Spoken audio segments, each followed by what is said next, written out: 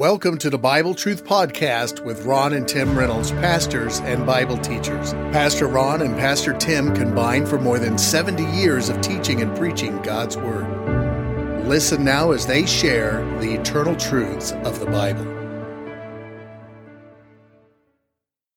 Hello, friends. Welcome to Bible Truth for Living. This is Pastor Tim Reynolds, your host. We sure appreciate you listening today. Before the message, I want to tell you about something exciting we have coming up in the month of March, just a few weeks away. We're going to have a guest speaker from the Institute for Creation Research out of Dallas, Texas. Our guest speaker will be Dave Napier. Now, Dave is making a trip here to speak to us regarding the great North American eclipse that will be occurring on April the 8th of this year. If you don't know much about this, you're going to be hearing more about it as we get closer to that date. And so on Sunday, March the 24th, which will be 2 weeks prior to the eclipse event, Brother Dave Napier with the Institute for Creation Research will be at our church in Mount Vernon Baptist Temple. He's going to talk about the significance of this event as in regards to God's creation and the prophetic implications as well. If you haven't done much study on this, you might do a little bit. You might look it up and see exactly what it's all about. It's probably going to be the greatest travel trip that many people will even take in the United States, and it's occurring right here in southern Illinois. This region will see the impact more than any other in the United States, and it crosses the path of the previous eclipse that occurred in 2017. And so there's a lot of interesting things there. And so we want to invite you to come March the 24th, that's on a Sunday, 10 a.m. at Mount Vernon Baptist Temple, and hear more about this. And we'll be reminding you as the weeks continue and we get closer to that event. Today's message is titled, The Power of the Priestly Blessing. Numbers chapter 6 and verse 22. The Bible says, And the Lord spake unto Moses, saying, Speak unto Aaron and unto his sons, saying, On this wise you shall bless the children of Israel, saying unto them, The Lord bless thee and keep thee. The Lord make his face shine upon thee, and be gracious unto thee. The Lord lift up his countenance upon thee, and give thee peace. And they shall put my name upon the children of Israel, and I will bless them. These 6 comforting verses of blessing are tucked neatly in a book otherwise known for its rules and regulations. That is the book of Numbers. This passage is often called the priestly blessing. Some call it the Aaronic blessing, referring to Aaron, the high priest. Some even call it the Lord's Prayer of the Old Testament. No matter what you call it, it is a unique passage of Scripture, and it's written with a sort of poetic rhythm to intensify the feeling and invoke a response from the reader and those who give the blessing. Now, you might call this a fixed prayer. You say, Pastor, what is a fixed prayer? Well, a fixed prayer is a prayer that is often recited from Scripture. For example, Psalm 23, the Lord is my shepherd, I shall not want. That is often recited. Another one is what people call the Lord's Prayer. It's really the model prayer the Lord gave for his disciples. But it starts with Our Father, which art in heaven, hallowed be thy name. Now, these are fine to recite as they are part of the Word of God, as long as they are not simply recited out of ritual and religious performance. Otherwise, Jesus says that is vain repetition. Our prayers should not be made of just vain repetition. And so, I would not get in the religious habit because God is never impressed with our religious performance. God is concerned with the sincerity of the human heart when we pray. Now, something else, many of the Old Testament blessings, such as we're looking at here, the commands, the prayers, they have at least 2 and sometimes more applications. We call these dual applications. There is a primary application, and then there is a principled application. The primary application of many of the Old Testament blessings, including what we're looking at in number 6, the commandments, the prayers, the primary application reveals God's special covenant relationship with the nation of Israel and the people of Israel. The principled application, the secondary you might call application, is God's special relationship with the church, New Testament believers, through the Lord Jesus Christ. Well, let me give you an example. Here's a primary application. The Ten Commandments themselves. Thou shalt not steal, thou shalt not kill, thou shalt not commit adultery. That was given primarily, specifically to Israel. And yet, those are principles for us today to live by. Another one that is often quoted, 2 Chronicles 7:14, if my people who are called by my name will humble themselves and pray and seek my face. The primary application there is God speaking to Solomon regarding the nation of Israel. However, there is a principled application behind that, so that if we today as God's children will humble ourselves, we'll pray, we'll seek God's face, God will heal our land. I think we all know that our land needs healing. So you have these primary applications and these principled applications. The reason I'm telling you that, because as we look at this priestly blessing, we're going to today discover the primary application as it applies to the nation of Israel. And then the next program, we will discover the principal application of the priestly blessing and how it affects us today. We don't only want to know what it is, but we want to discover the power of the priestly blessing. So let's look at the priestly blessing back then for the children of Israel. First of all, we notice the process of blessing in verses 22 and 23, as it is God who commands the blessing.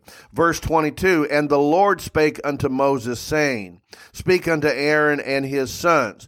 So this is God's idea. Blessing is always God's idea. God desires to bless his people.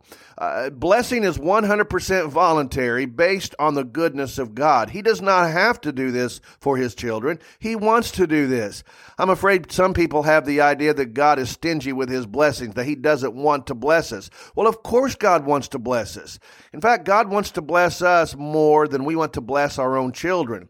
If you are a parent or a grandparent, you know how much joy you get out of being good to your kids. I think sometimes kids think the goal of a parent is to be mean. No, we want to bless our children. God's greater than that. Listen to Matthew 7, verse 11.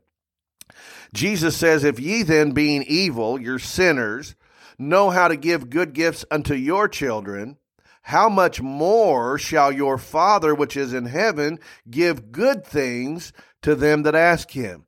So God is the one who commands the blessing here, because blessing is his idea. It's one of his attributes. God wants to bless his children. And then the next thing we see here is that the high priest was to be the conduit for this blessing. God tells Moses, now I want you to speak to Aaron, your brother, and to his sons, and you tell them, this is how I want them to bless the children of Israel. Now, a conduit is a channel or a pipeline, like electrical wire has a conduit. If you're running water from a water source, you use a conduit for the water to go through. It's a channel. So the high priest was the channel from God to the people.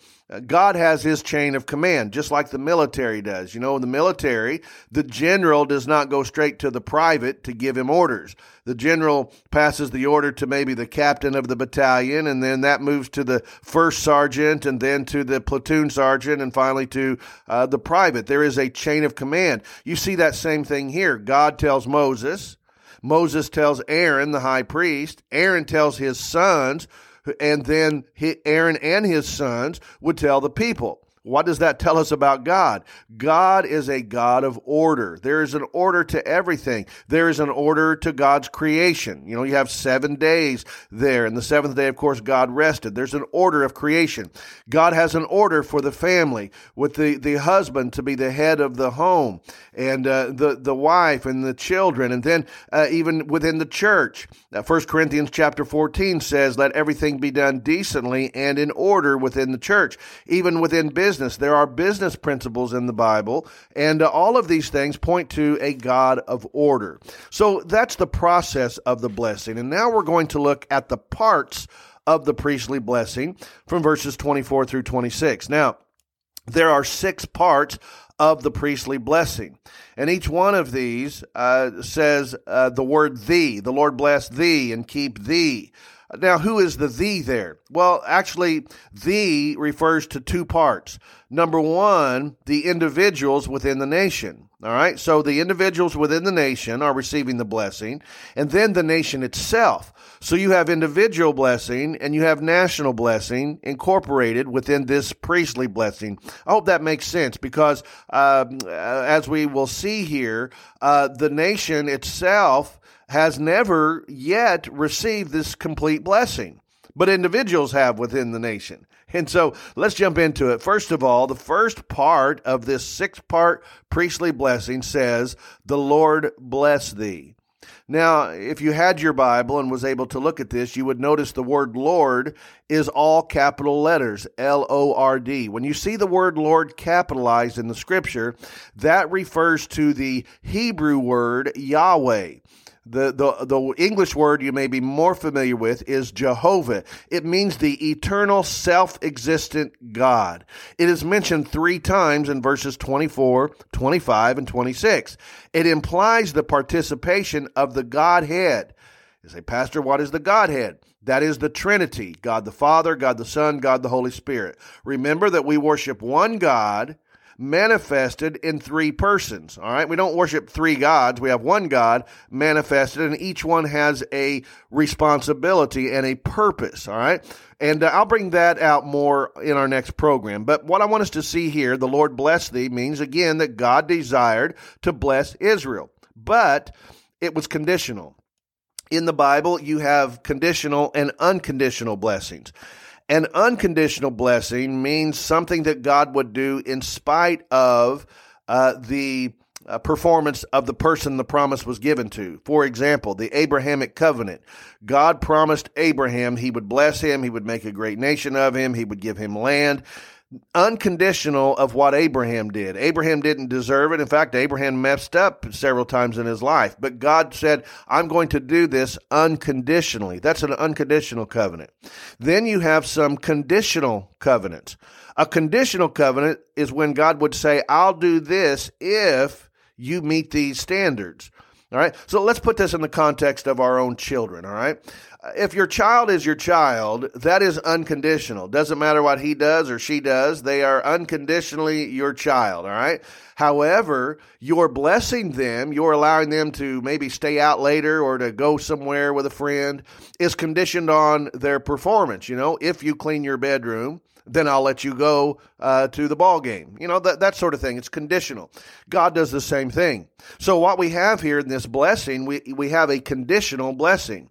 Now, we find the conditions for this in Deuteronomy chapter 28. So it's in the very next book after Numbers. You have Deuteronomy chapter 28 and verse 1. "And it shall come to pass, if thou shalt hearken diligently unto the voice of the Lord thy God," there's the condition, "to observe and do all his commandments, and which I command you this day, that the Lord thy God will set thee on high above all nations on the earth. And all these blessings shall come on thee and overtake thee, if thou shalt hearken unto the voice of the Lord thy God. Blessed shalt thou be in the city, blessed shalt thou be in the field, blessed shall be the fruit of thy body." Verse 5, "Blessed shall be the basket in thy store, blessed shalt thou be when thou comest in, and blessed shalt thou be when thou goest out." God says, if you obey and you follow my commands, I'm going to bless you in all these ways. Now, what if they did not follow God's commands? Well, we find that in verse 15.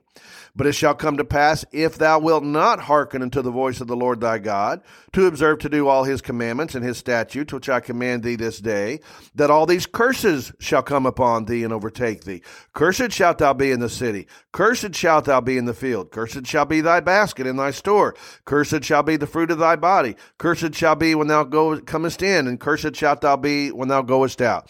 It was all predicated conditionally on what Israel did, okay? So we have this blessing, the Lord bless thee, conditioned upon their obedience of God's commands. And the second part of the blessing says in verse 24 of number 6, "The Lord bless thee," number 2, "and keep thee." The word keep there means that God would protect and preserve his people. We get a little more of this in Psalm 121 and verse 3. "He will not suffer thy foot to be moved. He that keepeth thee will not slumber. Behold, he that keepeth Israel shall neither slumber nor sleep." Verse 7, the Lord shall preserve thee from all evil. He shall preserve thy soul. The Lord shall preserve thy going out and thy coming in from this time forth and even forevermore. This means God would protect and preserve his people. Now again, let me remind you, this is conditioned upon their obedience, and it is also individually and nationally. Now here's the thing. God has protected and preserved his people throughout history. But it's oftentimes been a remnant because not the whole nation itself was not obedient.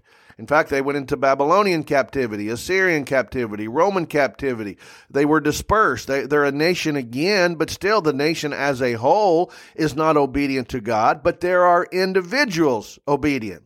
In the past, there were men like Daniel, the 3 Hebrew boys, Queen Esther. These were people that even though the nation was not obedient, they individually, God was keeping them. He was preserving them. That continues even today. We call them a remnant, just like if you have a piece of carpet covering a room and then you take a piece of that carpet, the piece is the remnant. God has always protected and preserved a remnant of his earthly people, Israel. He says, I'm going to bless you. I'm going to keep you. Number 3, back to our text. The Lord make his face shine upon thee. Now, the grammatical word for that is an anthropomorphism. An anthropomorphism attributes human qualities to God. All right, this is used at different times in the Scripture. David in Psalm 31 and verse 16 said, make thy face to shine upon thy servant. Again in Psalm 80 and verse 3, turn us again, O God, and cause thy face to shine, and we shall be saved. In Daniel's prayer, Daniel 9:17, he said, hear the prayer of thy servant, and cause thy face to shine upon thy sanctuary. When he says here, the Lord make his face shine upon thee, that is speaking of God's favor and God's presence. We ought to desire that. God says, I'm going to give you favor. I'm going to give you my presence. Now, we see an example of this in Exodus chapter 34 with Moses. The Bible tells us when Moses came down from Mount Sinai with the 2 tablets of testimony in his hand, he came down from the mount. He knew not that the skin of his face shone while he talked with him. And when Aaron and all the children of Israel saw Moses, behold, the skin of his face shone, and they were afraid to come nigh him. Well, you can finish that out. Moses had to put a covering on his face to talk to the people because his face was beaming so bright. I don't know if he looked like a 100-watt bulb or a 200-watt bulb. Whatever the case was, he had been in the presence of God, and that had so affected him that his face was glowing. And so when God says, the Lord make his face shine upon thee, that is speaking of God's favor and God's presence. Number 4. He says in verse 25, the Lord be gracious unto thee. Well, we're going to talk more about grace next week, but I'll just say this. Grace means God's unmerited and undeserved favor. The Lord be gracious unto thee. In Exodus 34 and verse 6, the Bible says, and the Lord passed by before Moses and proclaimed, the Lord God, merciful and gracious, long-suffering and abundant in goodness and in truth. The Lord be gracious unto thee. The 5th part of the priestly blessing. The Lord lift up his countenance upon thee. That's in verse 26. Well, you have another anthropomorphism here. You might call this the smile of God, his countenance. It represents God's approval and affection for his people. We have that ourselves. You think of, you go to your child's or your grandchild's ball game. You're not there to watch everybody. You're there to watch your child, your grandchild. And man, when he or she kicks in a soccer goal or they make a basket or they hit the ball, man, you just jump up and you beam and they look over at you and they see you smiling. They like that because they're getting your approval. Dad came to my game or grandma came to watch me and they're cheering for me. That's what God does for his children. The biggest cheerleader you and I have is God Almighty. I think we think God's up there with a stern look on his face, looking to, scold us and get on to us. No, God would much rather catch us doing right than catch us doing wrong.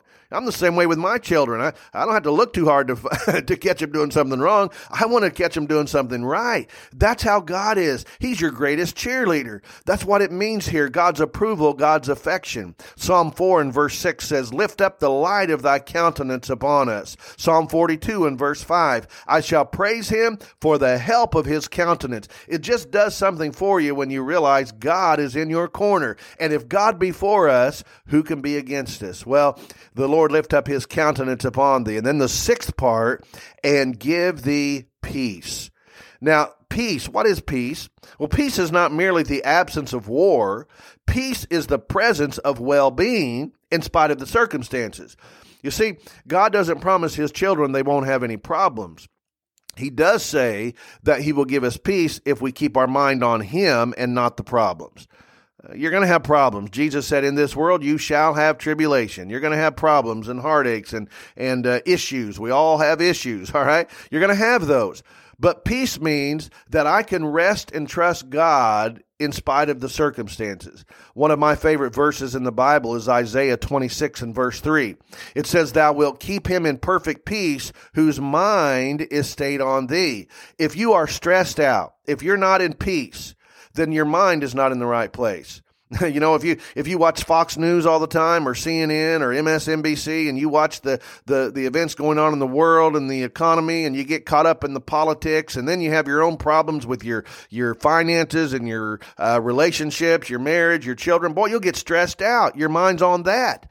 But if you keep your mind on God, and by the way, you do that by renewing your mind every day, reading the Word of God, praying, going to church, listening to podcasts like this, then your mind is stayed on God and you can relax and you can trust him even though the circumstances surrounding you may be difficult.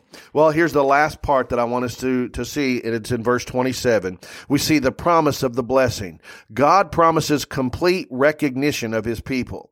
Verse 27, and they shall put my name upon the children of Israel.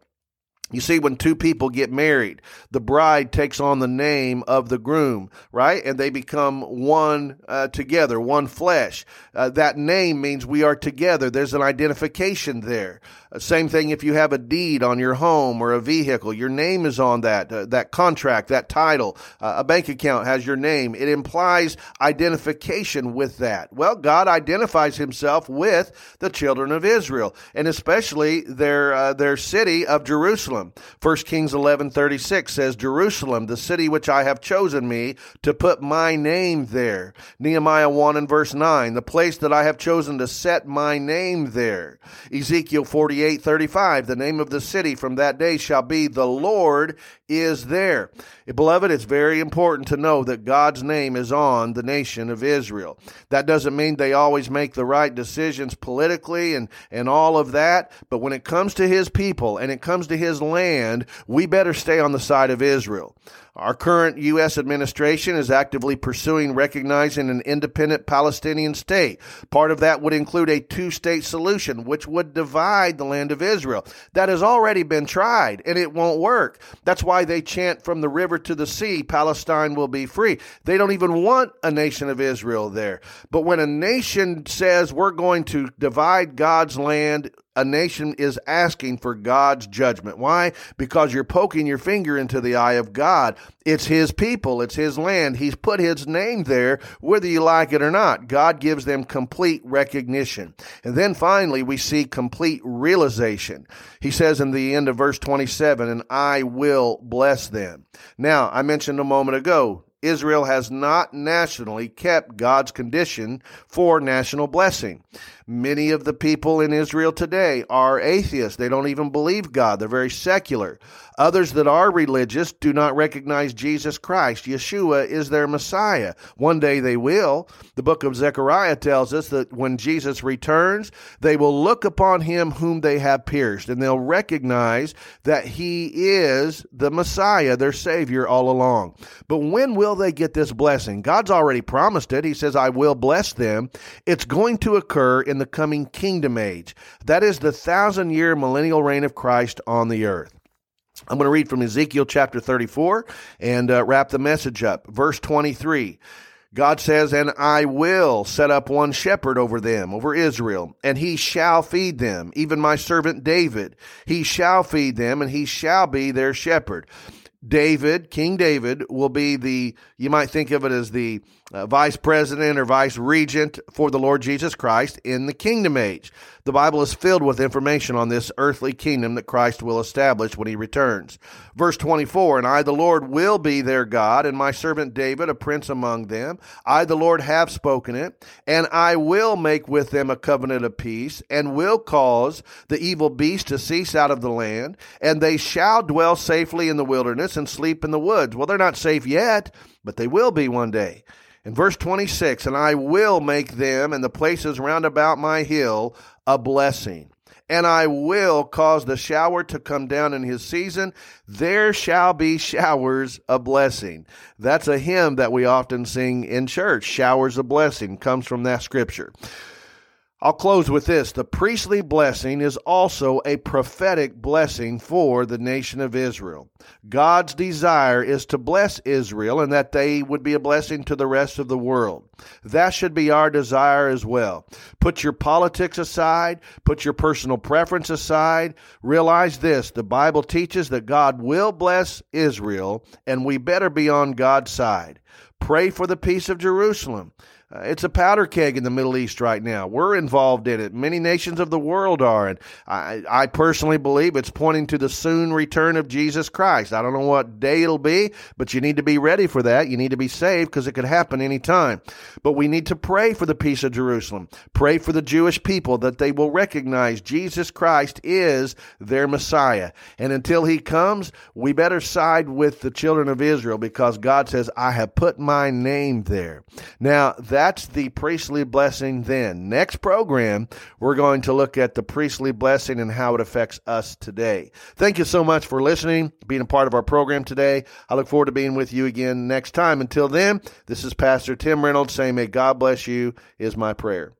You've been listening to the Bible Truth Podcast with your host pastors, Tim and Ron Reynolds. They can be contacted on the Mount Vernon Baptist Temple Facebook page, or you may send Pastor Tim an email to timrey1@hotmail.com. Or if you prefer, mail correspondence to Bible Truth Podcast, 817 Woodland Drive, Mount Vernon, Illinois, 62864. Again, that's Bible Truth Podcast, 817 Woodland Drive, Mount Vernon, Illinois, 62864. Thank you for listening.